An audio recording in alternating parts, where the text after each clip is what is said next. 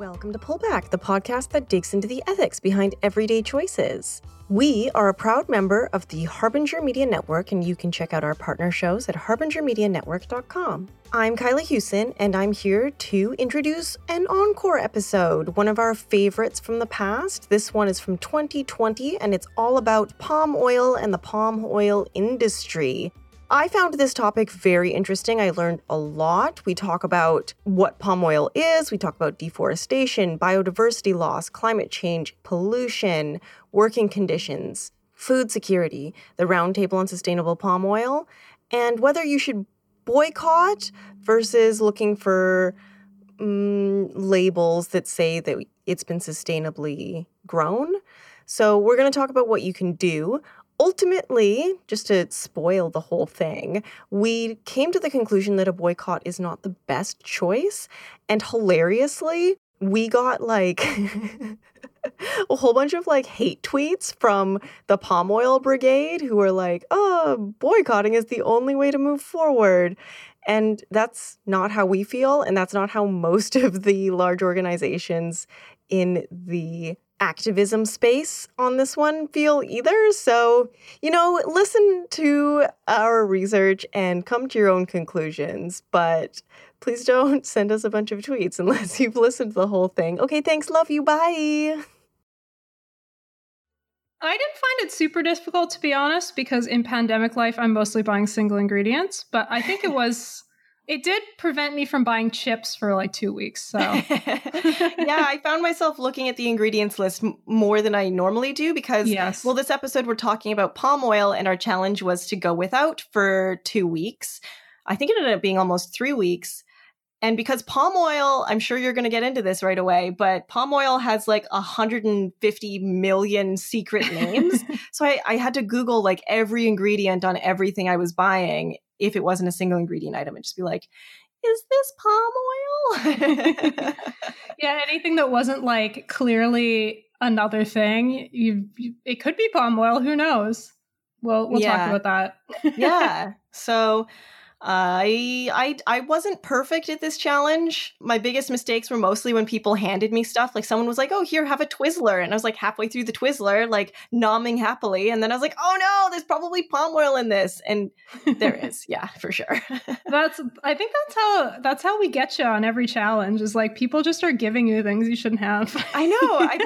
I'm starting to realize like how kind and generous my friends are. Have a Twizzler, Kyla. Oh my goodness. Thank you.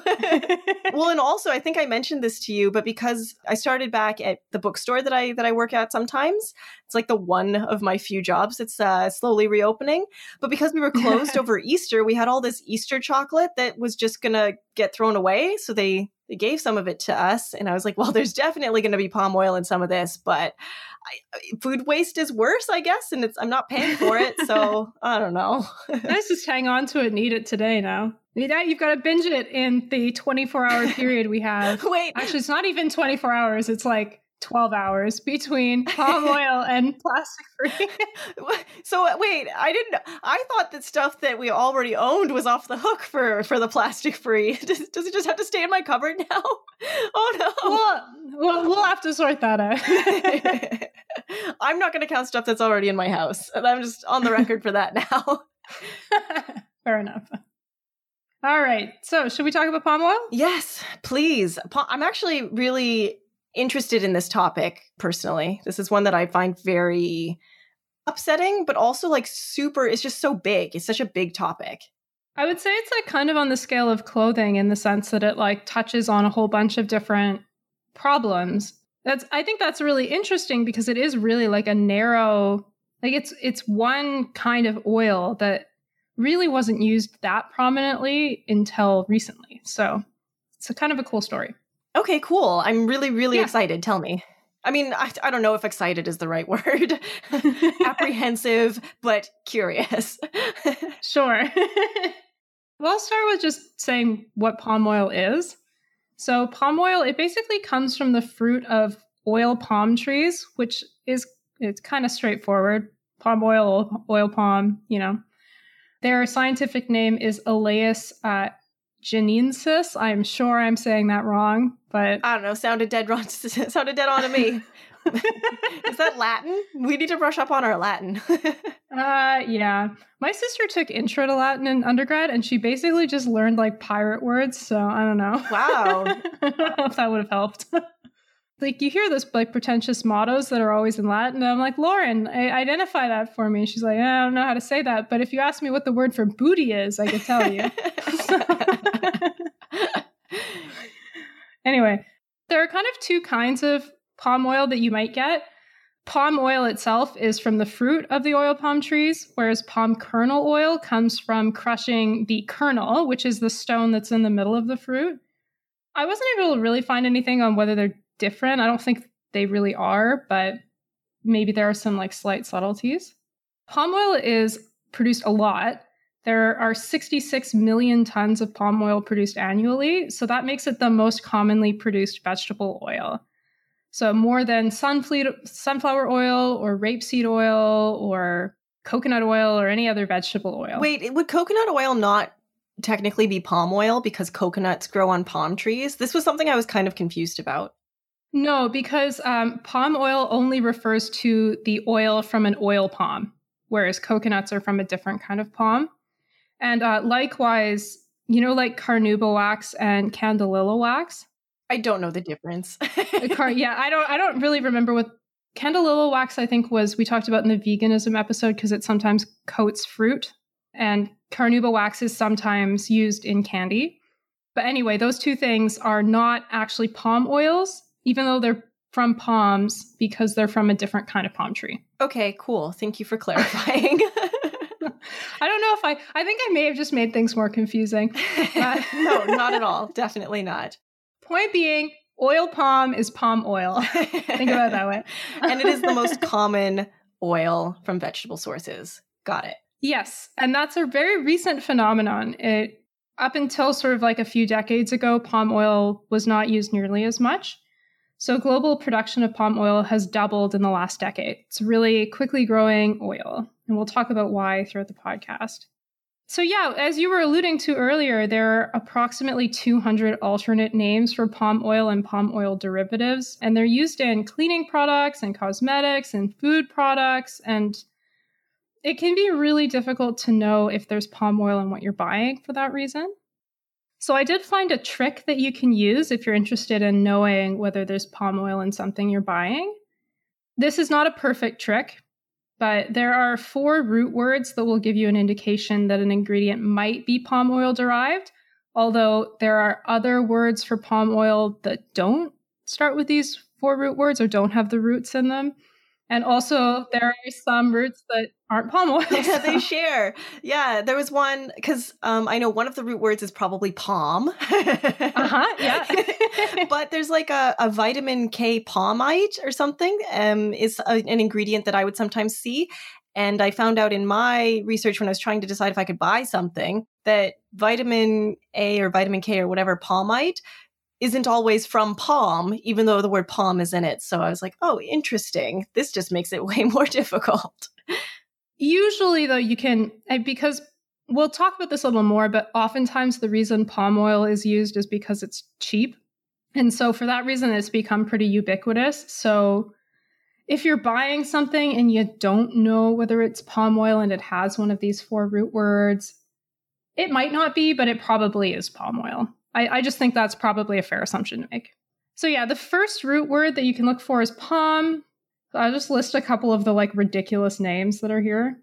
So have you ever seen palmitate in anything, Kyla? I don't even know. I definitely have. I've definitely seen it a lot, but I cannot remember what products it's in. Yeah, I have no idea what it's in. There's also palmoline, palmitic acid, palmityl alcohol, hydrated palm glycerins, and ethyl palmitate. So those are all some variations with palm that you might see, although there are just a whole bunch more. The next root word you might see is stear, so S-T-E-A-R. So you might see sodium stearate as one of them, or stearic acid. And then there are 2 that I found when I basically went through my cosmetics and looked at the ingredients list. And there was a powder foundation that I had that had 2 palm derivatives in it, and they both were ridiculously long. So I'm going to attempt to pronounce them.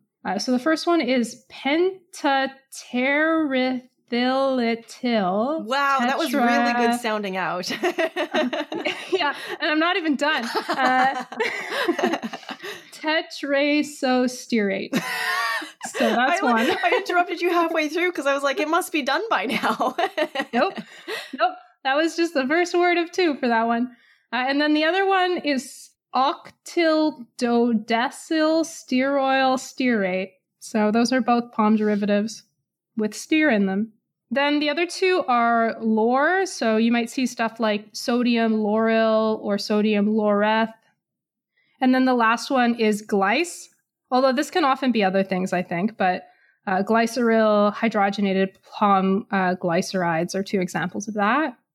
So if you see any of those 4 root words, then that might be an indication that there's palm oil in something. But if you don't see those 4 root words, it doesn't necessarily mean that what you're eating is palm oil free. Yeah, we'll share, like, I found a website, I'm sure you use the same one, that has a list of, you can look it up, like, all the different words for palm, or at least as many as they could list. So we'll share that as well. I was using that when I was looking at ingredients and stuff.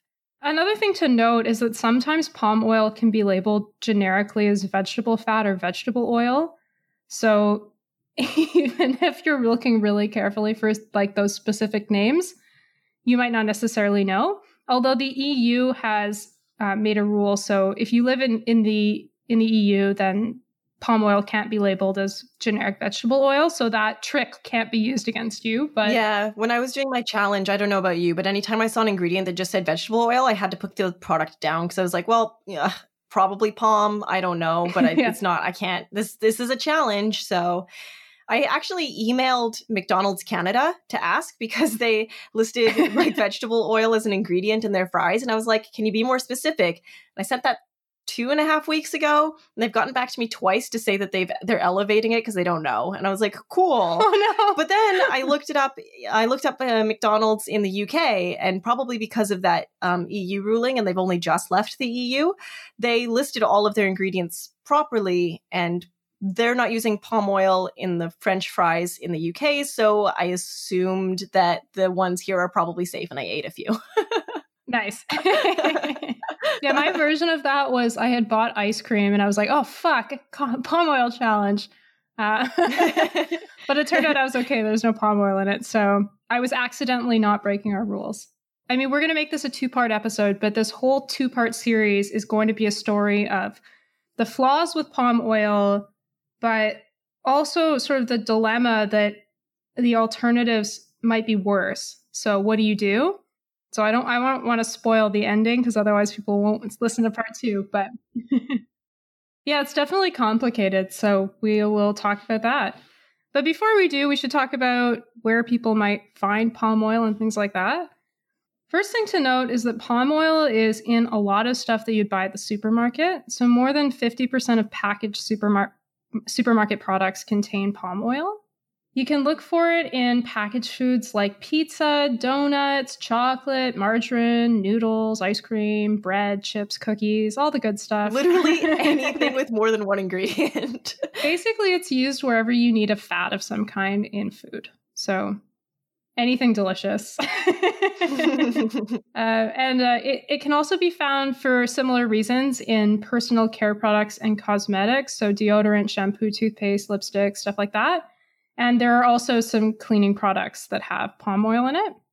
The 2 other places that palm oil is found are in animal feed, which doesn't directly impact the consumer, but it is sort of like soy in that it gets fed to animals, and increasingly in biofuels.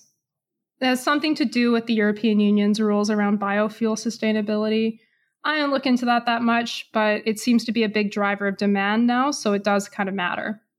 Another thing with palm oil is that in African and Asian countries, palm oil is a popular cooking oil. So you might not necessarily see it as much in packaged products, or you do, but you also see it in just, it's like their version of canola oil a lot of the time, or sunflower oil, or whatever the local oil you use is.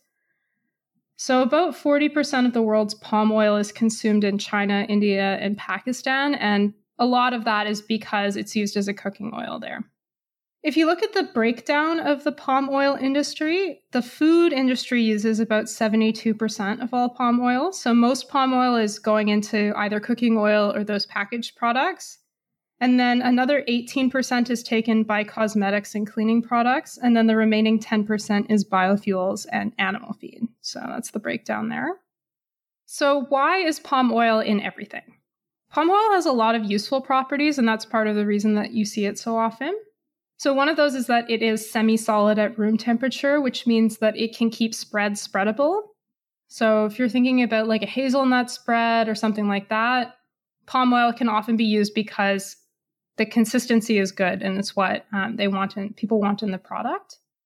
Palm oil is also resistant to oxidation, so it can give products a longer shelf life, which is something that businesses want.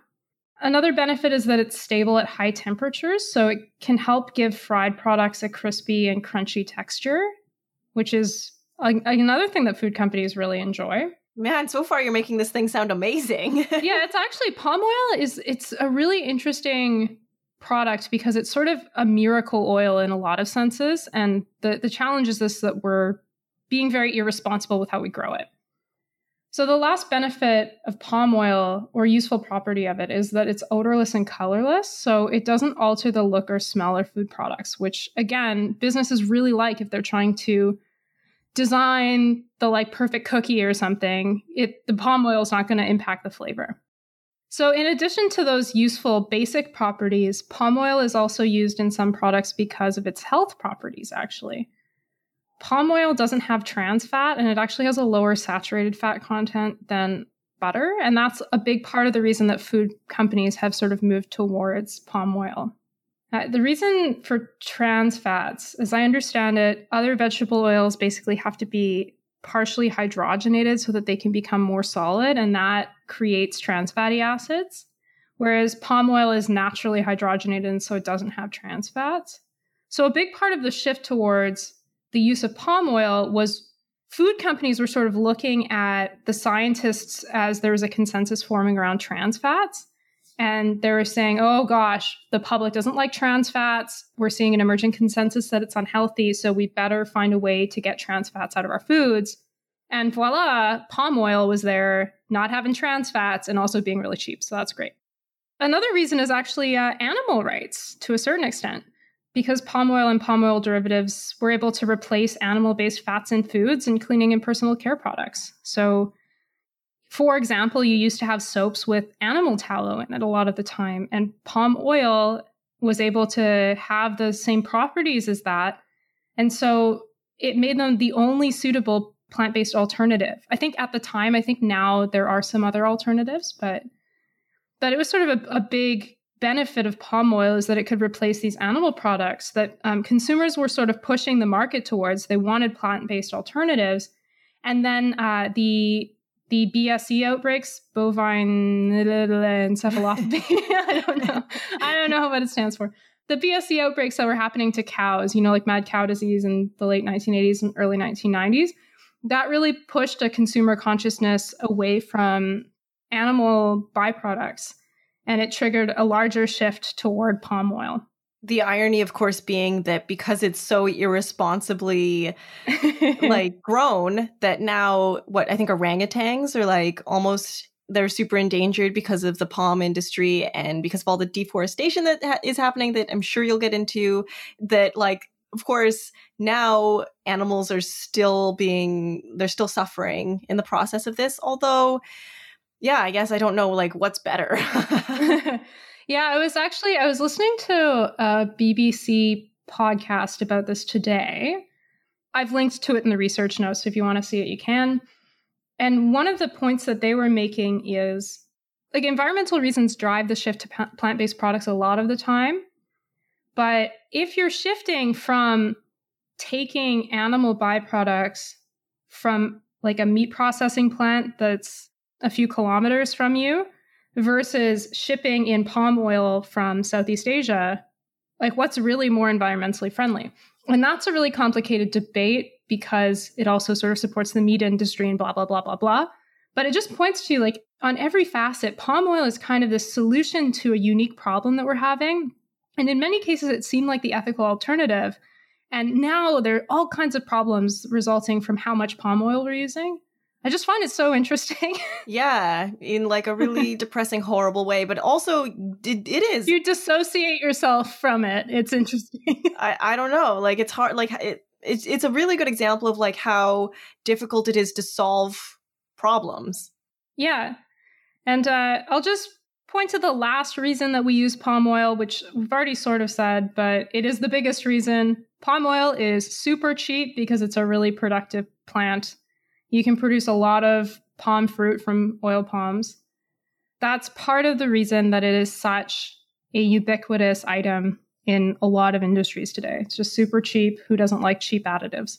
So in terms of where palm oil is produced, oil palm trees are actually native to West Africa, but most of the palm oil that's produced today is actually produced in Southeast Asia. Oil palm trees were basically brought to Southeast Asia in the 19th century, and for that reason, they were there, and now Malaysia and Indonesia are the biggest palm oil producers. They produce about 87% of global palm oil. So almost all of it, although that's starting to change a little as palm oil is growing. It's starting to be cultivated in other places.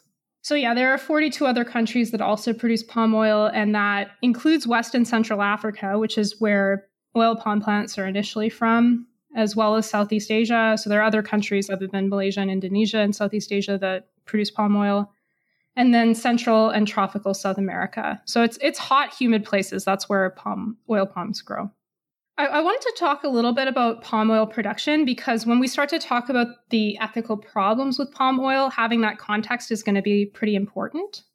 So oil palms they're grown and harvested on large, medium, and small-scale oil palm plantations. And the palm oil industry is basically dominated by about a dozen corporations that operate large-scale plantations and mills. So a lot of the palm oil that's produced is from those large-scale plantations. And in fact, there are three largest players that they control about a quarter of the industry just by themselves: Musim Mas, Wilma, and Simdarbe. We will talk a little bit more about Wilma later, but just important to note that these are really big multinational companies, but they are actually, in the scheme of the agribusiness industry, they're actually fairly small. So most of the really big agribusiness companies are headquartered in Western countries, and these palm oil focused ones are smaller. They're still big companies, but smaller compared to the top agribusiness companies, and they're actually headquartered in Southeast Asia. So it's kind of an interesting change in global dominance. But although large-scale companies play a big role, there are at least 1 million small-scale oil palm producers in Indonesia alone. So there's a concentration at the top. Yeah, there are lots of large producers, but there's also a lot of really small producers, and that can make the situation more complicated too. Oil palm trees grow up to 20 meters tall, and they have an average lifespan of 25 years, but they start to bear fruit after only 3 years, which is a pretty small amount of time. And they reach their peak production between years 6 and 8. So basically what happens, you've got these oil palm trees, and they have fruit bunches that they can contain between 1,000 and 3,000 individual fruits. And the fruits are all the size of plums. So on these fruit bunches, and the bunches weigh somewhere between 10 and 25 kilograms. So you can kind of imagine that harvesting the fruit of oil palms is pretty physically demanding, right? Because you've got to go up this tree that can be about 20 meters tall and hack off branches that have these fruit bunches that are between 10 and 25 kilograms heavy. And you're doing that using a long steel pole with a sickle at the end. And it's hot and humid because that's the only place that oil palms grow. So it's kind of, yeah. I genuinely cannot imagine. Like, as soon as you said they were like 10 to like 20 kilograms heavy, I was like, wait, what? Because you have to climb up to get them. Like, climbing a tree to get the fruit isn't bonkers enough when it's already, you said 20 meters tall? Jesus. Did I say? Yeah, 20 meters tall. That's tall, man. Ah. Yeah, I was one of the interviews that I was listening to. A journalist was trying to climb up and cut down one of these branches. And she was like, it's too hot to do this. And eventually she gave up, and the guy that she was interviewing had to go up and cut one down. See, that's what kind of challenges we need to do. Yeah, but, just start hacking off trees. The city of Ottawa will be so upset with me. Yeah, I don't know if there's any trees tall enough for me to climb and hack something off here. Yeah. So another thing is, like sugarcane, oil palm fruit has to be processed within 20 or really quickly after harvesting. So for the case of oil palms, it's 24 hours. And for that reason, there are also these palm oil mills that are usually situated within the country, and that can be a source of problems too. Anyway, that's all the context that you need to know about oil palms before we start getting into all the problems. So should we talk about the environment first? Well, wait, I thought that would be the biggest one, but now that you're starting with it, I don't know. It's a big one, yeah, and it's probably the one most people have heard of. We'll talk about people, I think, in the second part of the series, but palm oil is a major driver of deforestation. So I found a figure that looked at all the new palm oil plantations that were developed in Malaysia and Indonesia between 1990 and 2005. So those are the two main countries, and that's a big period of growth for palm oil. And in that case, approximately 55% of new plantations resulted in deforestation. So a lot of the story around palm oil is there's this growing crop, and you need to find places to grow it in these tropical places. And so what ends up happening is rainforests get cut down. Problems, right? Yeah, I mean, that sucks because biodiversity and, certain animals and insects and plants can grow in rainforests, but can't grow in a homogeneous group of palm trees. Last year, I took a bus from Singapore to the top of Malaysia. It was a really long bus ride. And almost the entire way, all I saw were palm trees. And it was something that I knew conceptually going in. I was like, oh yeah, I know Malaysia's famous for the palm industry, and I know the palm industry is famous for deforestation. But when I was on that bus going through the country, that it just really sunk in, because Malaysia is not a small country. You know what I mean? Compared to Canada, yes, but it took it was like a 10-hour bus ride to get from Singapore to where I was going, and almost the whole way. And I've flown over Malaysia as well on another occasion, and when you look out the window again, it's just mind-boggling might be the word. Yeah. And I mean, with Malaysia, a lot of that is deforestation. Some of it's also reconverted forest from rubber, which was actually the first source of, well, maybe not the first source, but it was a previous source of deforestation. So, well, and rubber has its own sad story. Yeah. A lot of the problems we're going to talk about, they're not unique to palm oil. It's what happens whenever you've got a cash monocrop that you're putting somewhere, and you're not being careful about where you're putting it. Palm is such a huge example of it. Maybe the biggest example of it. I don't know. Definitely for this moment, it seems like it. As the palm oil industry expands, the space for new palm oil plantations is often made through deforestation. And one part that's particularly troubling is it's often through peatland clearing. I'll talk more about what peatlands are. But I do want to contextualize it a bit, because people often talk about palm oil as though it's the single biggest source of deforestation. And that's not true at all. Oh, I didn't know that. Yeah, it is a big source of deforestation. It's responsible on its own for 8% of deforestation. That's not small. That's something we need to pay attention to for sure. But it's smaller than I thought it was, for sure. Yeah. But if you take into account that 53% of deforestation is caused by agriculture, that's a pretty small chunk of that section, yeah, right? Of course, yeah. Yeah, so as anybody that's been listening to this podcast for any amount of time will already know, the biggest problem is it's animal agriculture. So 24% of deforestation is land used for livestock directly. And then, of course, land used for their feed after that, probably, right? Yeah. So the next largest source of agricultural deforestation is soybeans, which mostly used to feed animals. And then from corn, which is also mostly used to feed animals. So if we're looking at changing one consumption practice to counter deforestation, palm oil isn't the obvious thing we should demonize.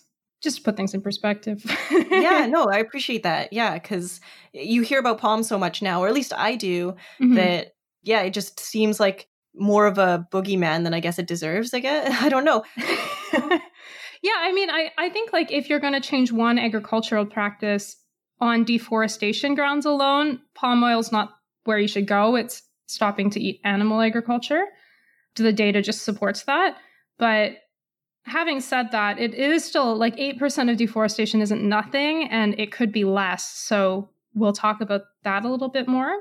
I also want to put it a little bit more in perspective to just say, even in places like Indonesia, where you have a lot of palm oil production, land clearing for pulp, paper, and timber is actually still a bigger source of deforestation. So, oh, wow. Yeah. So if we stopped producing palm oil today, we wouldn't stop the deforestation problem, which is not to say that we shouldn't care about deforestation of palm oil. We should.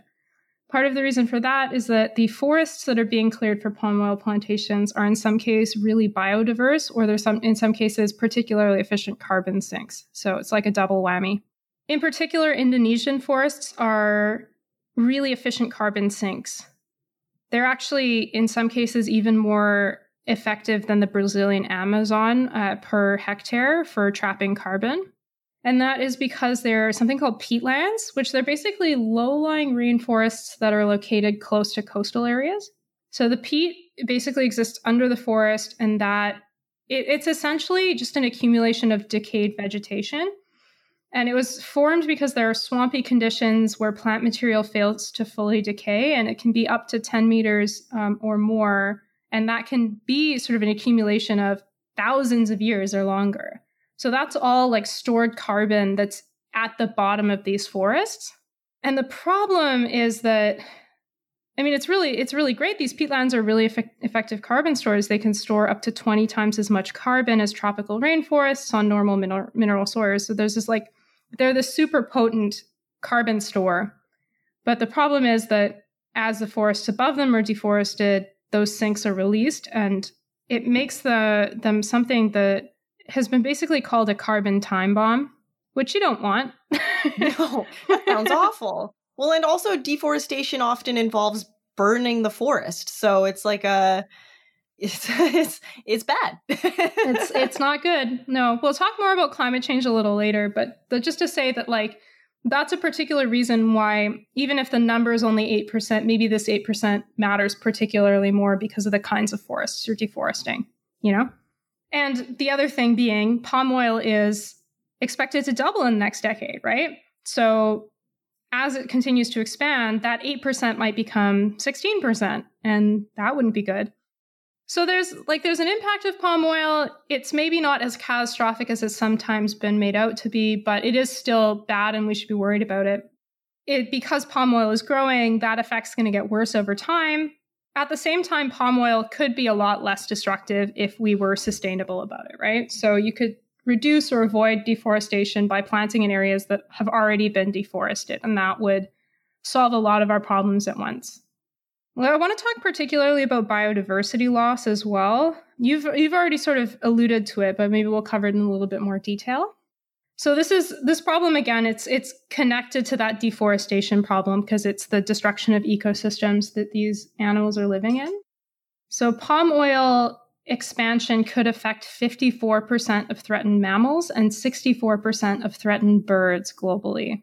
Some of the species that are threatened by palm oil expansion include the cotton-top monkey, the chimpanzee, Sumatran tigers, African forest elephants, orangutans, gibbons, sun bears, which makes me really sad. They're super cute. Yeah. And kangaroos and cassowaries. Oh, I love cassowaries. Yeah, I was just going to say they're the ones I don't feel bad about because they're basically raptors. For anyone who doesn't know what a cassowary is, Google it right now. It is a huge, terrifying bird that I saw a whole bunch in Australia. And every time I saw it, I felt like I was like, did I accidentally hop in a time machine? It's like if you were like, hey, what if I took an emu, already a terrifying creature, and I like put a cleaver on its head? Cassowary. Yeah, I just thought about them as like just if turkeys were twice as big as like a teenager. You almost made me do a spit take all over my laptop. They're really weird, but I love them. They're super cool animals. They're like the only animal that can eat this type of poisoned tree, and they eat their seeds and then they poop them out, and without cassowaries you lose that tree. Oh, great. So they can withstand poison, so I can't defeat them in any way. That doesn't make them less terrifying. Yeah, however scary you thought they were, they're scarier. Yeah, they're terrifying creatures, but I understand ecologically why we want them to continue to exist. So yeah, one example that I found is, orangutans are sort of the species that's been used as the poster child against palm oil. There are apparently somewhere between 75,000 and 100,000 critically endangered Bornean orangutans, and about 10,000 of them are currently found in areas allocated to palm oil. So you can imagine as those are like expanding and expanding, that puts even more of this already critically endangered population at risk. So in addition to the direct loss of habitat from just clear-cutting their homes, palm oil plantations also increase human-wildlife conflict with species that are endangered. So orangutans, again, are a good example of this. Every year, somewhere between 750 and 1,250 orangutans are killed in human-orangutan conflicts, which I imagine are just situations where orangutans are coming into conflict with humans because their natural habitat has been destroyed, or they're looking for food or whatever. And the result is that these orangutan get killed, and that's often linked to the fact that these palm oil plantations have expanded.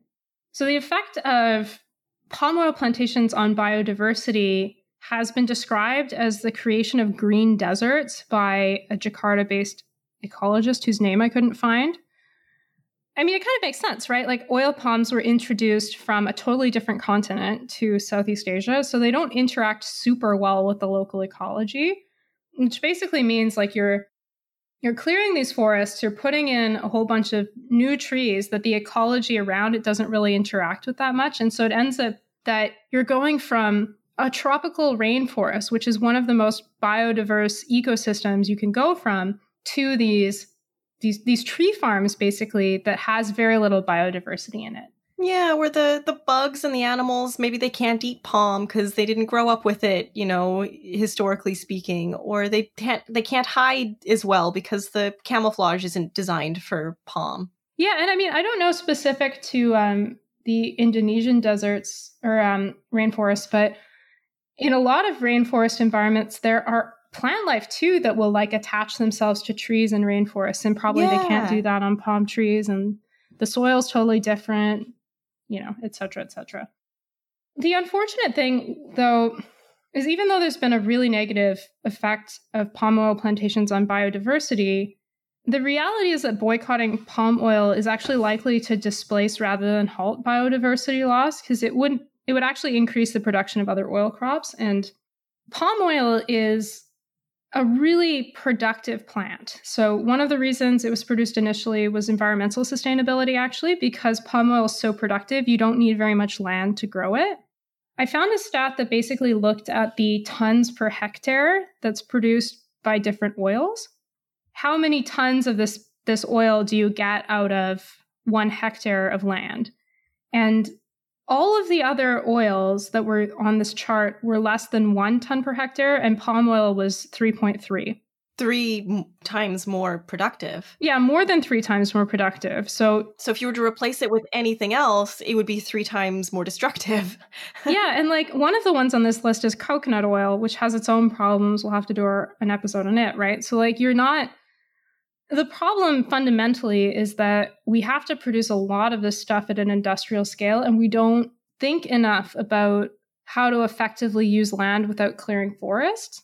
So as long as that problem's there, it doesn't really matter whether it's palm or some other plant. You're still going to have biodiversity issues. There'll be different ones because they'll be growing somewhere else. But the problem is the clear cutting, right? And palm oil actually arguably creates less of that because it's so productive. It uses it requires less land to produce the same amount that you would need. Yeah, and it's not like you can turn around and ask people in India or China to stop using cooking oil. You know what I mean? That's not a realistic No, way to it's go. not going to happen. Yeah. Yeah, and you can't likewise ask everybody in the world to stop consuming vegetable oils. And that also wouldn't be better. So there's going to be a demand for oil, for animal oils of some, animal or plant oils of some kind. And, you know, people have to be able to put it in food. And they just are going to. You have to consume fat. That's a thing that human beings consume. So basically the idea of several environmental groups, and this is not like homogeneously what environmental groups think, but a lot of them, including the International Union for Conservation of Nature and the World Wildlife Fund, have preferred to take the approach where they're pushing for sustainability in palm oil rather than pushing for a boycott or a ban of palm oil. That's not universally what all NGOs think, but it's an approach that I personally think is a smart one, given that dilemma, right? That like you have to have some replacement for palm oil, and it kind of seems like the alternatives will be worse. So you might as well make this as good as you can.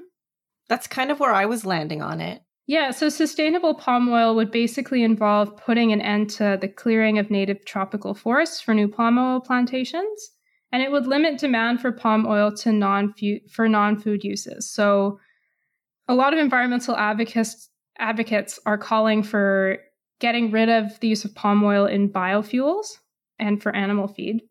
Sustainable palm oil would also mean asking existing palm oil plantations to manage their land responsibly by setting aside forests and other areas identified as important for biodiversity and for carbon. You want to talk about climate change a bit? Yeah, I mean, that's we've been dancing around it this whole time, so let's just dive in. Yeah. So as with deforestation and biodiversity, the problem here is land conversion. So forests and peatlands are carbon sinks. We already talked about how Indonesian peatlands are particularly good carbon sinks. And when these lands are converted into plantations, it releases greenhouse gases. And we also lose those carbon sinks over the longer run. So actually, this is kind of sad, but Indonesia's peatlands have gone from being a carbon sink to a globally significant source of emissions thanks to deforestation and the resulting forest fires. So oil palms do also absorb carbon dioxide. They are plants, but they do it less effectively than forests. So on net, you're losing out. When fire is used to clear lands for oil plantations, that, first of all, as you were saying, emits greenhouse gases. It also creates air pollution. So you have these smoggy areas, and that's shitty for everybody that lives around forest fires. We've talked about this on the podcast before. Forest fires suck. And actually, hot take. Literally I didn't mean hot for that to be Get a pun. People might not have heard so much about the forest fires in Indonesia last year because the bushfires in Australia were so destructive that they kind of really led the news. But they were also a big problem in Indonesia, and 80% of the fires that existed there were being set to clear land for palm oil plantations.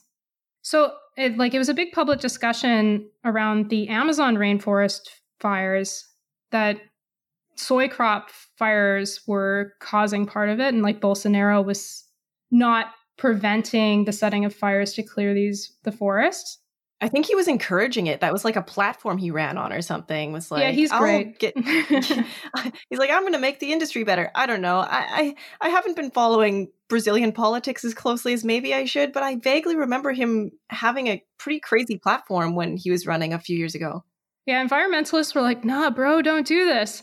And he was like, yeah, let's do this. And then the companies were like, no, bro. You're going to make us look crazy. We don't want that. Yeah, but that same thing is happening with less Bolsonaro, but the same basic problem is happening in Indonesia with palm oil plantations where these fires are getting set when people are clearing land. And that's a major contributor to wildfires that, as the climate warms, become increasingly out of control. So we may not be able to get a handle on deforestation over the long run if there's a tipping point that's reached and these forests are no longer stable. So the challenging thing, again, is that oil palm production is more productive than substitute crops. And, there are other problems associated with the substitutes. So we would likely have to convert even more land to keep up with demand if we wanted to go that route. So the last environmental harm that I want to talk about is chemicals use and pollution, which palm oil plantations, they basically use a range of pesticides and herbicides as well as large amounts of fertilizer. And these products can pollute soil and groundwater. We've talked about those kinds of environmental problems in the past. And although palm oil plantations aren't large users of pesticides and fertilizers overall, so they're not like, you're not using fertilizers and pesticides on palm oils to the same extent as you are in the wine industry, for example, but they are in use and they're often used indiscriminately, partially because there's just not a lot of regulation. And that can result in water pollution and also harms for workers. So chemicals can pose a big risk to the people that are working on palm oil plantation. And one example that I was able to find was an herbicide that's used on palm oil plantations called paraquat dichloride, or paraquat for short. And it's a highly toxic chemical that's actually banned in the EU and a lot of other countries for that reason. And in Indonesia, it's a restricted substance. So it actually, in a lot of cases, it's being used illegally in Indonesia because there's a requirement that you have to have sufficient training and personal protective equipment to be able to use it, even in Indonesia. But Amnesty International found evidence that the use of paraquat was going on with workers that weren't trained and didn't have the right equipment. And workers were describing negative health impacts that they had after exposure to these chemicals. So that's just one example of how on palm oil production, you've got the use of pesticides, the use of herbicides and fertilizer that are causing harm not only to the environment, but also to the people that are working on plantations and also living in the communities around them. This is a problem that's also extended to palm oil mills, which also pollute, and they produce about 2.5 metric tons of effluent, which is basically just like water pollution. So 2.5 metric tons of that for every metric ton of palm oil that's produced. So that's quite a lot of waste. So that is the environment and palm oil. Yeah. How do you feel? I mean, palm oil is one of those things that I've looked into a little bit in the past, so I'm not as shocked by it as I was when we did seafood and clothing, but I'm still sad. So that's the end of this episode for now. We're gonna do people in the next episode, you were saying. So for the next episode, we'll talk about human rights abuses, and we'll also talk about what people can do. So what the sustainability labels are that you can use and which ones are, well, they're all kind of flawed, but which ones are the least flawed. Yeah, that's going to be really good. I mean, it's kind of like sugar. This is just such a big crop that it's hard.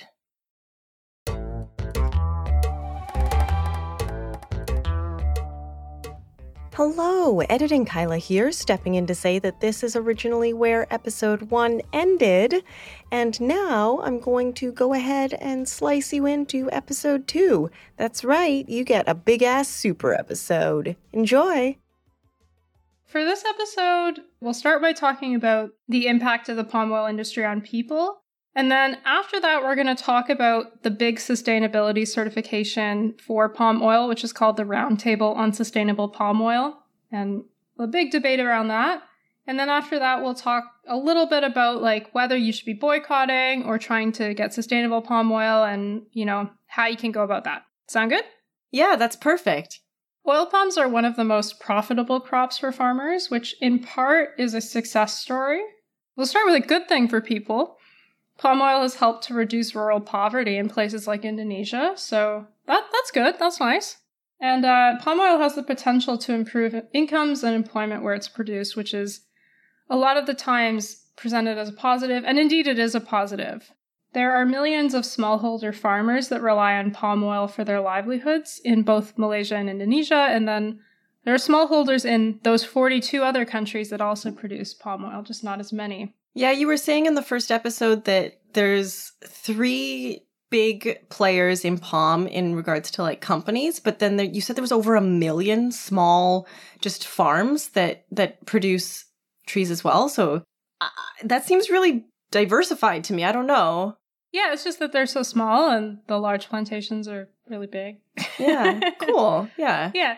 But yeah, there's a lot of people that is sustained by palm oil production, whether you're working on a large plantation or whether you're a smallholder farmer or on a medium-sized palm oil plantation. The downside, though, is that the oil palm industry can sometimes hurt communities economically because they lose access to forests, and it might not be compensated for sufficiently by economic gains from cultivating oil palms. When palm oil plantations go into communities, there's sort of two problems. The first one being the harms to workers in terms of the working conditions and the rights, and we'll talk about that a little more. And then the second is stuff around how palm oil plantations impact the communities. And in that, one of the biggest discussion points is Indigenous communities. So we'll talk about Indigenous land rights as well in this section. But let's start with working conditions. So Amnesty International has reported on the labor abuses on palm oil plantations, and in particular, they have looked at plantations in Indonesia that are linked to Wilmar, which is the largest processor and merchandiser of palm oils. They control 43% of the global palm oil trade. I mentioned them in the last episode. They're one of the three big palm oil ones. They are the largest, but there are two others that are also pretty big. So Amnesty's their investigation was specifically looking at Wilmar and the suppliers that they have, as well as like the subsidiaries of Wilmar and the palm oil plantations and mills there. So on the plantations that they were looking at, Amnesty International found evidence of forced and child labor, gender discrimination, as well as exploitative and dangerous working conditions. Wow, if this was bingo for human rights abuses. Yeah, and I don't know if maybe I'm getting numb to this, but I was reading it and I was like, yeah, okay, this sounds like 3 or 4 other episodes we've done, you know? Yeah. Big agriculture. It just kind of sucks. It doesn't really matter what industry you're looking at. Yeah, and a lot of times it has to do with the weak governance in a country. And when we talked about the clothing industry, we were talking about how offshoring basically took a situation where there were these hard fought over workers' rights that were created in Western countries. And then offshoring basically replicated those same problems in third world countries or developing countries, whatever your preferred terminology is for. And I mean, palm oil, there wasn't like offshoring because you like just can't grow palm oil. You can't grow oil palms in Canada. It just wouldn't work. Not yet. But I'm sure Saskatchewan would be the best at it if we could. This is turning into a pro-Saskatchewan. I don't think I've ever been to Saskatchewan, you know? Yeah. Anyway. It's a lovely province, but blowing past that. Sorry, Saskatchewan. My point being, the big problem is really that you have governments that aren't willing to step in and these big multinational corporations that they have suppliers or subsidiaries, and so there's like a veil of it not being their fault, and they're like, oh, we just don't know. But really, like, they should be held to standards that are higher than that. And that is where a lot of the problems come from in palm oil, as with a lot of other industries, and especially industries in agriculture. I think we were talking in one of our first episodes about how agriculture is one of the most dangerous industries people can work in. So Amnesty concluded that basically the abuses that they had documented were not isolated incidents, but rather they were linked to systemic business practices of Wilmar and its subsidiaries and suppliers. So some of those include the low-level wages that they provide, as well as the use of targets and something called piece rates, which is basically when workers are paid based on tasks that they've completed rather than hours that they've worked. All of that is in like a really complicated system of financial and other penalties for the workers. And they basically concluded that that system is what is creating the biggest source of oppression for workers. So because of those systems, workers that don't meet their targets get their salaries, which are already really low salaries, they get them deducted. Targets are set by individual companies, and I'm going to quote from Amnesty International here. So this is not my opinion. This is what Amnesty International found. The targets set by the companies, quote, appear to be set arbitrarily to meet companies' needs rather than being based on a realistic calculation of how much workers can do in their working hours. So they're not like commensurate with what a reasonable working day is basically the point of that. And because of the targeting system, the workers on the plantations will often get help from their spouses, children, and others to complete tasks. And then they're not paid at all. Yeah, they're not paid at all. So that's a problem, first of all. And secondly, now you've got children working in an incredibly dangerous job. So that was one of the things that Amnesty International documented, was the involvement of children in hazardous tasks on palm oil plantations, which, by the way, is illegal under Indonesian law. But nobody's enforcing it. No. And they're undocumented because they're just coming in to help their family meet these targets that they can't reach. Well, sometimes they're from the community, but sometimes it's internal migration, yeah. But they don't have a formal employment relationship with a company, although the structure of how workers are paid makes it necessary that workers are sort of soliciting help from their partners, which for harvesters, the Amnesty report said it was always men. So we'll talk about gender discrimination a little bit more later. But so their wives are helping out with it. Their kids are helping out with it. Sometimes the kids are as young as 8 years old. Essentially, Amnesty found that workers, and especially women, were employed under casual work arrangements, which made them really vulnerable to abuse. So they found that typically the arrangement was women were typically working in roles that were called plant maintenance, which I think is just, keeping the palms alive and healthy. And men were typically working as harvesters, so the people going up the trees and, cutting off the fruit bunches and whatnot. And while the harvesters were typically employed as formal employees and permanent employees, the women almost always were casual employees and didn't get benefits or anything like that. So that's sort of a gender disparity, and it was a way that was used to sort of exploit women workers in a way that the men didn't experience as much. And then they're coming in to help their husbands and working even more hours and completely unpaid. That's, I'm getting anxiety just thinking about this. Like, holy shit. Yeah, the other thing is that employers can penalize workers for failing to meet their targets or for mistakes in their work, like if they pick unripe fruit. And that penalty usually is financial in nature. The penalties, though, aren't super transparent, which allows employers to basically exact free work from the workers under the threat of loss of pay or employment. So Amnesty also documented evidence of that, which they consider to constitute forced labor. I mean, people working for no pay, they don't have a choice. I think that counts as forced labor too. So yeah, working conditions on plantations, not super great. I think this is in large part on the large plantations. So smallholder plantations may not have these challenges.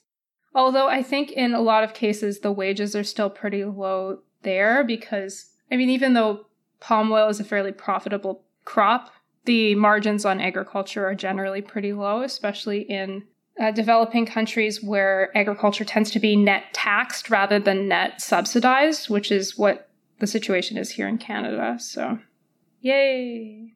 Yay. Yeah, let's talk about Indigenous peoples, though, because that is an important thing to talk about for palm oil. Indigenous people are losing their land to palm oil plantations, which, in the last episode, we talk about all the environmental impacts of these forests being clear-cutted. Part of the context that we should add is that in a lot of cases, this is like the traditional and current land that Indigenous people are living on and where they're getting their livelihoods from. So land use is particularly a problem in Indonesia, basically because land use rights are often disputed due to conflicts between customary land rights. So Indigenous peoples will often have a legal right to have a certain plot of land, and formal property ownership. So who owns sort of like the deed to the property. And the Indonesian government is also they're sort of on the side of the formal property ownership. They're more willing to recognize those rules, even when there are court rulings against plantation owners and for Indigenous peoples. We've talked in previous episodes about how governance challenges are the hardest ones, and this is another one of those. It's a combination of weak laws, poor government oversight, corruption, and the failure of palm-producing companies to fulfill the duties that they have for human rights due diligence. And all of those things together have led to a loss of land and livelihood for Indigenous peoples in Indonesia. So it's not like one thing that's causing it, but it's all of those things together. And in addition, companies have failed to consult with Indigenous peoples and to provide just and fair compensation for losses that are suffered. And that in some cases isn't just a loss of land or income. It can also be a source of violence.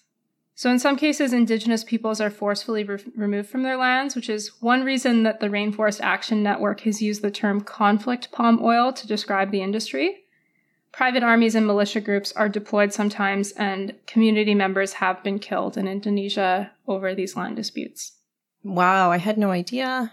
Yeah, and there are upwards of 600 ongoing land disputes between palm oil companies and rural communities. Just in Indonesia or everywhere? I think this was specific to Indonesia, but there may be more. So in addition to those land issues, there's also like the other effects that happen when there's a plantation that goes up. The main one that I was able to find is that sometimes when palm oil plantations are created on like steep terrain, that can cause soil erosion and it can make communities at high risk of flooding. That seemed to be sort of the main issue aside from losing access to the forest and losing the land itself. Food security, though, is another problem. So this is true for all cash crops. So you can think about sugar and coffee and things like that in the same kind of vein.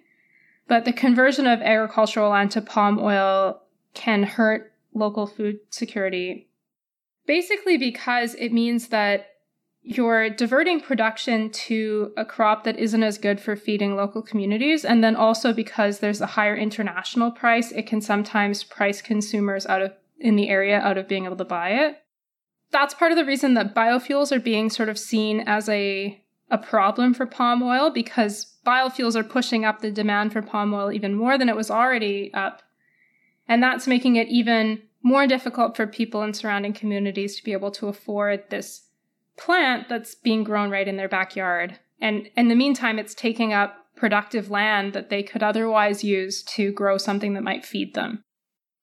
I'm always really quiet when we talk about like the people and human rights side of stuff, because I feel like that's like where the biggest gap in my knowledge is, and so it's really hard for like I don't know what to say. Like that sucks. Fuck. I mean, we're through the human rights part, though. We're going to talk about the Roundtable on Sustainable Palm Oil next. Really? Because I feel like that's going to be more positive, or... Oh, boy. Oh, no. Oh, no. If you need me, I'll just be lying down in the corner.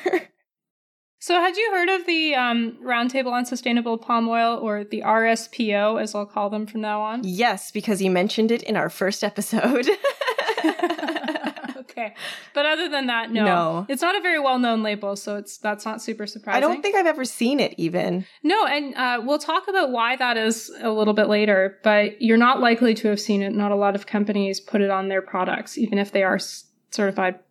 So the RSPO, it's basically a sustainable palm oil certification. It was created in 2004, and it actually has a pretty similar story to some of the other major eco labels that are out there. So you might remember the Marine Stewardship Council from our seafood episode. The RSPO is founded in sort of a similar way. It's a collaboration between the World Wildlife Fund and Unilever. Those are two players that are also involved in the founding of the Marine Stewardship Council. And then in the case of RSPO, there's also Asian producers and a few other Western brands like Nestle, Tesco, and Cargill, which we will all remember from the COVID-19 outbreaks of this year. I just got to shout out Cargill in a bad way whenever I can. Every time you get an opportunity. So yeah, RSPO has managed sustainability standards for palm oil production since 2008. It took them a few years. This is the case with all eco labels. They sort of get founded and then it takes them a few years to have a bunch of meetings and set up standards, because there's a whole bunch of stuff that has to go into that. But they started the sustainability standard in 2008. The backbone of the RSPO standard is a generic set of principles and criteria, and those were adopted in 2005. And they have 8 core principles, and they're basically like, what are the things broadly that companies need to adhere to get the standard? So it's things like transparency, environmental responsibility. They phrase it as responsible consideration of employees, smallholders, and individual communities. But that basically is like, how does it affect socially the sort of fabric of communities around it, and what are workers' rights like? The responsible development of new plantings. So that's like, where can you put palm oil plantations? Can you cut down peatlands? Things like that. As well as like following best practices and don't break the law. That's one of their principles. They phrase it as compliance with applicable laws and regulations. That's such a low bar. Such a low bar, but probably a good rule. And I mean, as that Amnesty International report is showing, that the companies aren't really even doing that. So basically, they've got those 8 principles. I didn't say all of them in that explanation. But anyway, each of those principles has corresponding criteria, which are like much more specific rules. And then those criteria are then made even more sort of practical on a national and then local basis. So everything kind of, it's coherent. So everything in the RSPO, the idea is it sort of means the same thing, but then it's suited to local conditions on the margins, you know? Well, that sounds great. It does. That all sounds good. And that's, I mean, if people are wondering like what an eco-label is and how it works, that tends to be the structure of how it's set up. And the RSPO is something called a multi-stakeholder label, which is what you want. It involves a bunch of different organizations. Although that can still, like, that still might not necessarily mean that communities and NGOs get a strong voice. It just means they are involved in some way. RSPO basically creates standards for the growth of oil palms as well as the palm oil milling process. So, you know, once you cut down the fruit, you have to get them to a mill to get processed right away. So RSPO covers both of those. And it also covers something called the chain of custody. And anytime you hear that, that just means like how the palm oil gets traced from step 1 to step like whatever, you know, from when it's grown to when it goes to the store. Although with RSPO, they're not super great at this. I can't think of very many labels that are. That's hard. It's hard to trace stuff. Our world is too globalized. Yeah, it's true. Maybe we'll do a conflict minerals episode because I know a lot more detail on why it's complicated. It kind of seems abstract, like you should be able to figure it out, but the practicalities do sometimes make it more complicated. I mean, we should definitely do an episode on conflict minerals. Yeah. Maybe when we do our electronics, I don't know. Although that's going to be its own thing too. Oh my gosh. Episodes for years. So there are also separate standards, and this was actually just created last year or the year before. It's very recent. There's a separate standard for smallholder palm farmers, and that's basically responding to the challenge that small producers can have in obtaining sustainability certifications, right? Because when you're trying to get certified as a producer, you usually have to pay for audits that are external, and you also have to, when you decide to sign up, meet all of their standards. And that's good because we want organizations that are certified to actually meet the standards that they say. But it can be a challenge for small producers, especially small farmer producers in developing countries, to first of all be able to pay for the auditors and to see the value of doing that, especially when you're selling to a market that doesn't care. Also to like be able to get the paperwork for the management processes and to have everything sort of all your ducks in a row. That can be really hard. So the RSPO created the smallholder standard to basically ask smallholders to make improvements over time rather than asking them to do everything up front. And the idea is let's bring these smallholders into the standard as well so that we can get more of the industry into the standard, which then means we can shape palm oil as a whole. Which is a challenge because right now only 14% of palm oil is RSPO certified. So RSPO is the largest and by many accounts the most robust palm oil certification that's available, but it has still been widely criticized, so we'll have to talk about those criticisms.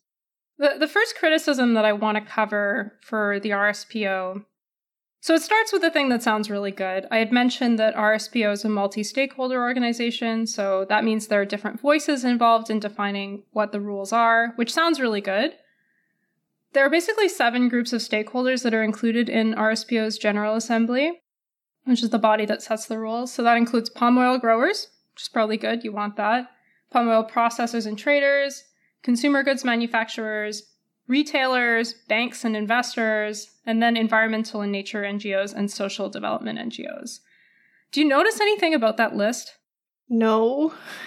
Okay, that's fair. I noticed a couple of things when I was thinking about it today.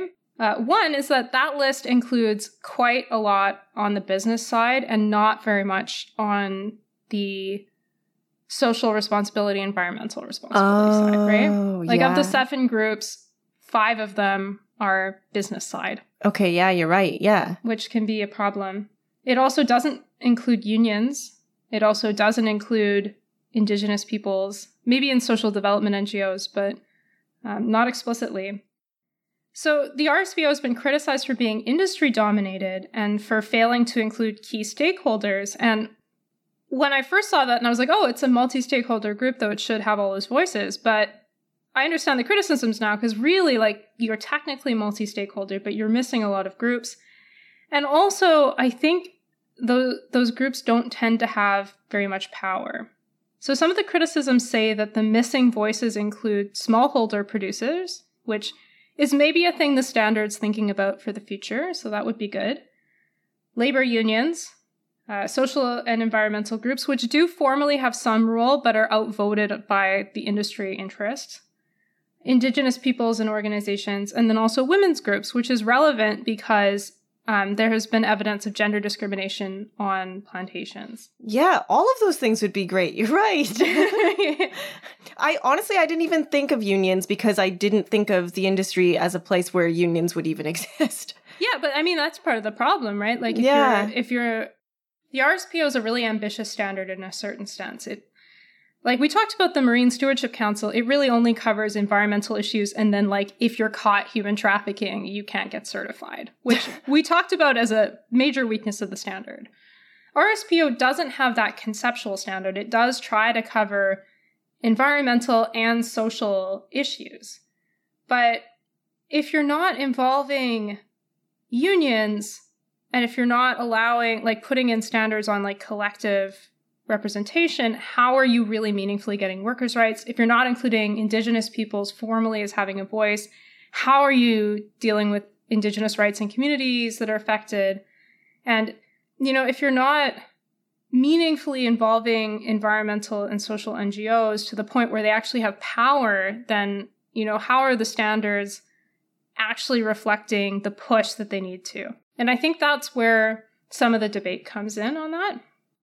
And one of the ways that that practically has an impact is that only a small proportion of palm oil-related land use conflicts are sufficiently acknowledged and resolved within the RSPO's institutional dispute resolution mechanism. So if you had a more powerful voice for Indigenous peoples, I think you might not see that problem as much. And that's also the viewpoint of critics of the RSPO. So some of the major critics of the RSPO include Greenpeace and Friends of the Earth, although they are also trying to work to improve the standard. They just are willing to sort of like kick it as well, you know, trying to push it to be better. So one of the big things that they push the RSPO on is its low stringency of compliance enforcement, which is a really big problem. If you have a standard and you're not enforcing it adequately, you don't really have a standard. So from that Amnesty International report that I was quoting before, they came to the conclusion, because a lot of the plantations they were looking at were actually RSPO certified, which is supposed to have workers' rights in it. Oh no! Yeah, so they concluded that the RSPO is acting as a shield which deflects greater scrutiny of Wilmar's and other companies' practices. And that's a quote from Amnesty International, that's not my opinion. So they're getting away with this stuff because nobody's looking at them because they figure the RSPO has already looked at them. Yeah, and it like majorly deflects attention not only from what the companies are doing, so it makes it more difficult for you to say, hey, Unilever, you got to get better, because Unilever can say, oh, we're members of the RSPO, which has got the World Wildlife Fund in it, right? Like that's a really good reputational shield for companies like that. On the other hand, having the RSPO also deflects attention from the real need for public reform in places like Indonesia and Malaysia, where you really need better laws, and that's the main problem. So that's sort of the second criticism, is that the RSPO standard, it sort of gives a good excuse for national governments not to do anything. Then critics have pointed to weaknesses within the standards themselves. So actually, the RSPO initially avoided defining what sustainability means, and they just decided to go forward with the standards without defining that, which seems like an important thing to do. They since have, but like I think it is... There's a lot of wiggle room in just the word sustainability, you know? Yeah. So that is emblematic of the problem with the RSPO. That it's an organization that I think the people working there, my impression anyway, is that they really are trying their best and that they have a real intention to try to improve palm oil. But you have this push-pull of industry that really doesn't want to change that much and doesn't really see a reason to, because consumers don't know what palm oil is. If they do, they want to kind of forget that it's in the items they're buying. And they also aren't willing to pay a price premium because they're explicitly usually buying the stuff because it's cheap. So companies don't really have any reason to try to be more sustainable on palm oil. We haven't made it enough of a consumer issue. And so these environmentalists are like punching at the RSPO saying, you suck, you're not good enough, which is true. It's not good enough. But companies are saying, hey, why are you dragging us this far? Like, we were willing to work with you a little bit, and now you're trying to pull us a lot further than we want to go. So it's a really tricky position for the RSPO to be in. I understand it. But the emphasis that the RSPO has on consensus decision-making, which again is understandable, can also make it incapable of dealing with contentious and controversial issues. And even the moderate stringency that the RSPO already has led major stakeholders to leave. A third criticism, fourth, whatever number of criticism, although the RSPO, yeah, a final criticism, we'll say. Although the RSPO has recently devoted some attention to the issue, it's still very difficult for smallholder producers to afford certification. And they also have less of an incentive to get RSPO certified because especially small and medium producers they're disproportionately supplying the Indian, Chinese, and Pakistani markets where they're selling it for cooking oil, and there's not really demand for sustainable palm oil, which you would charge at a higher price and get the price premium, and that's generally the incentive to have sustainability labels. So yeah, why is certification uptake so low? There's kind of an interesting situation here for palm oil, right? When you think about most sustainability labels with agricultural products, there's usually a specific consumer product that has a recognizable link to the agricultural product. So coffee beans to coffee, right? Yeah. Coffee. Yeah, but whereas palm oil is, I think where you're going is it's in everything, and nothing is really, it could be in your lipstick and it could be in your chips. Yeah, and consumers mostly don't know there's palm oil in a product, which how could you? It's got 200 different names, which probably how companies want it. Mm-hmm. Producers mostly don't want to emphasize that there's palm oil in their items, partially because palm oil has baggage, and partially because palm oil is not usually the major ingredient in the product. And for that reason, it makes it more difficult to develop that price premium on certified palm oil. And even if companies like Unilever use RSPO certified palm oil and are buying the more expensive palm oil that's more sustainable, they're not necessarily going to put the label on their product, because if they're selling you peanut butter, they don't want to emphasize that there's palm oil in the peanut butter. They want to emphasize the peanuts in the peanut butter. Yeah, of course. Yeah. So you're very rarely going to see RSPO certification on a product because consumers don't care enough to think about palm oil when they're buying everything. And they also mostly don't know. There's so many other things to think about. Yeah. And it's not a thing that's going to be an advertising feature for most products. Which makes it harder to sell the business case for getting certified. Yeah, because really you're just doing it out of the goodness of your heart. There's not a lot of financial motivation, which is unfortunately how the world tends to work. Yeah, and also, I mean, it's worth noting that we talked about the shift to palm oil and how it was a large part driven by the fact that palm oil is super cheap. So if you make it more expensive, that again might shift the calculus in terms of whether palm oil is really what you want to use. It just defeats the whole purpose. Yeah, so it's a difficult problem. I think if you get enough consumer pressure and information around palm oil, you can change that calculus and once you have enough consumers that care and there's enough certification, you can shift the entire industry practices, which is what RSPO is trying to do. They're trying to get expansion of the standard to be large enough that it shifts the entire industry. So they're trying to like create a big tent, but doing so while they have stringent enough sustainability standards that it matters. And that's like, gosh, that's just such a hard balance to strike. I feel for them. We need this episode to go viral, you guys. Yeah. You can really help them out if you care about sustainable palm oil. Everybody listen to this. So a lot of times when people talk about palm oil, the frame is, should you boycott or should you support sustainability certification? Do you have thoughts on that now that now that I've told you all these things, I've just spoken at you. Now I have all of the information. Yeah, I guess, shoot, I don't know, because the sustainability label is so flawed that in some cases it might be even making the situation worse. I don't know. Because like my initial reaction, like my gut reaction is to go for the sustainability logo because there are no alternatives and people need vegetable oil. That's just how it is. Considering there's no alternatives, and I guess the more you choose the sustainability-backed items, the bigger the sustainability logo is going to get and the more work they'll be able to do and the better they'll become. So I guess that's where I'm landing. That's more or less where I land too. I think people could reasonably come down on different sides on this. But I come down on the sustainability certification side rather than boycotting palm oil, largely because, yeah, you're right. It's ubiquitous because it's cheap, but there are no real alternatives that wouldn't cause problems. So I think it would be counterproductive to suggest that we switch to an alternative vegetable oil. I don't know. I think the best you can do is to try to remember that consumers have power. Well, and I mean, this is a podcast about ethical consumption. And for the most part, every time we finish an episode, the biggest answer is consume less, you know? If I'm eating fewer bags of chips, it's better for my body and it's better for the planet. So I don't know. Well, in this case, I think it might just be consume palm oil differently, right? First, start by looking for social and environmental certifications.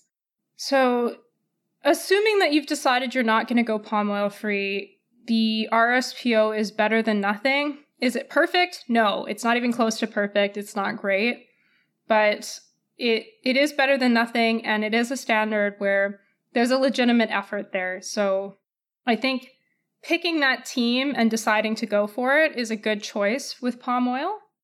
If you're trying to figure out what brands might have RSPO certification, you can go to the World Wildlife Fund website. They have a palm oil buyer's scorecard. I've got that in the research notes, so you can click on the link there. And they have a list of brands that it shows who's an RSPO member or not, and then whether they've committed to only sourcing sustainable palm oil. The other thing that you can do is look at the Rainforest Action Network's recommendation, which is that you look for palm oil that only has Palm Oil Innovation Group, or POIG, certification, which is the only standard that they see as being truly free of deforestation, peatland destruction, and exploitation. And you might be thinking, oh, hey, here's this other stronger standard. Kristen, why didn't you mention it until the end of the episode? Yeah. Yeah. So the reason for it is it's basically like a new initiative that is an add-on to the RSPO. So all POIG retailers and manufacturers are RSPO members. That's a lot of acronyms, but hopefully y'all followed me there. And they have to be RSPO certified. So it's basically a stronger version of that RSPO. POIG doesn't have very many certified products right now, but it might be the solution in the future. And at the very least, showing support where you can for POIG helps to pull the RSPO to be a more progressive standard, which I think most of our listeners will want. Some noteworthy POIG members include Danone, L'Oreal, and Callebaut. So there are a couple of brands that have signed on, not super many, but some of them. Actually, speaking of brands that have signed on to sustainability missions, when I was looking to see if McDonald's used palm oil in their French fries because I really wanted French fries during our challenge. I found they have like a whole web page that they've teamed up with the RSPO, and they're like, yeah, we're going to try and source 100% renewable palm. And I'm like, okay, cool, McDonald's. I like this greenwashing. Yeah, it's not perfect, but it's good. Better than nothing. Which also feels like the motto of our podcast. The motto of our podcast. We need to learn how to say that in Latin and then get it printed up. Anyways, you were saying important stuff. That was a nice callback. I like that. So yeah, if you can't find POIG for what you're looking for, another option might be to try to balance workers' rights by supporting the RSPO smallholder standards. So if you can find palm oil that was produced from smallholders, that can be beneficial. And another option is it's not explicitly a fair trade label because fair trade doesn't have palm oil standards yet, but there's a label that's substantively like fair trade called Fair Palm, and it's a label for palm oil that's grown by smallholders in West Africa. So if you can find any products that are produced with Fair Palm, you can feel pretty good at least about the workers' angle. They also have some commitments to environmental sustainability. You can also try doubling up to get palm oil that is organic and RSPO certified. So our organic labels, again, they only deal with like pesticides and fertilizers. So on their own, they can't address the problems of deforestation and, biodiversity loss and those other problems that we talked about. So for that, you really do need to lean on the RSPO, even though it's imperfect. But if you double up and get something that's RSPO and organic, then you can know that workers weren't harmed by chemical use. So that's kind of nice.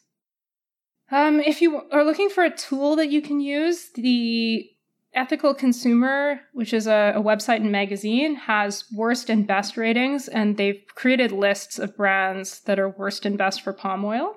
So some brands that you might want to avoid, they have listed as Nestle, Mondelez, which apparently does Cadbury, Domino's Pizza, Pizza Hut, KFC, Subway, TGI Fridays, Pizza Express, L'Occitane, the perfume company, and then Procter & Gamble, which just makes all kind of stuff, but one of their brands is Head & Shoulders. You can go to Ethical Consumer's website to look for more brands on that list. Those were just some of the ones that popped out at me. There were many, many, many, many, many more. I must emphasize that. They also have a list of recommended brands, and those are the brands that got their best rating for palm oil use. So Ethical Consumer is a British publication, and a lot of the times, the worst performers on like any metric, they're oftentimes big companies, so I often recognize them. And the best performers, sometimes they're big companies, but a lot of times they're like small British chains or small British shops. So I oftentimes don't recognize them. So I'll list the ones that I recognized. So the top two are British, but I recognize them because they're fairly well known. So Marks and Spencer got their best rating. Waitrose also got their best rating. And then the last three. So the first one was Lush. Yeah, Lush. Of course. Lush actually, so a lot of my personal care products are through Lush. And so for our challenge, I wasn't going to replace the stuff even if they turned out to not do so well, although I already knew that Lush is pretty good on most ethical criteria. But I looked through their palm oil, and they actually have this whole page that is like, bruh, we looked at palm oil, and it was tough. And they go through the whole thing. At least they're straight about it. They're like, yeah, man, like... They're like, wow, we heard about palm oil and the orangutans, and we were like, fuck. And then, we were like, okay, we'll just get RSPO certified. And then we heard that sucked. And so then we thought we'd go palm oil 3, but then we learned that, like, we can't do that because there's literally nothing else that'll foam your shampoo bar the way that it does. So there's, like, this whole story that they go through. And now they're trying to phase out palm oil because that's what they've decided is best. But they're sort of not there yet. Anyway, another brand on the best list was Nivea, which is another sort of like personal care brand. And then I just want to give a shout out to G Organics, even though I don't think most people will have heard of it because... that's where both of our floss is from. Yeah. It's like, shout out. waste-free mouthwash tablets. So yeah, you can try to find good brands, or at the very least try to avoid the worst brands. And then the last thing you can do, which we always recommend on this podcast, is get involved, aka yell at your member of parliament. So get involved with campaigns that are asking companies to implement sustainable palm oil practices. If you're looking for where those campaigns are, just Google Greenpeace palm oil or Rainforest Action Network palm oil. Those are two of the big environmental ones.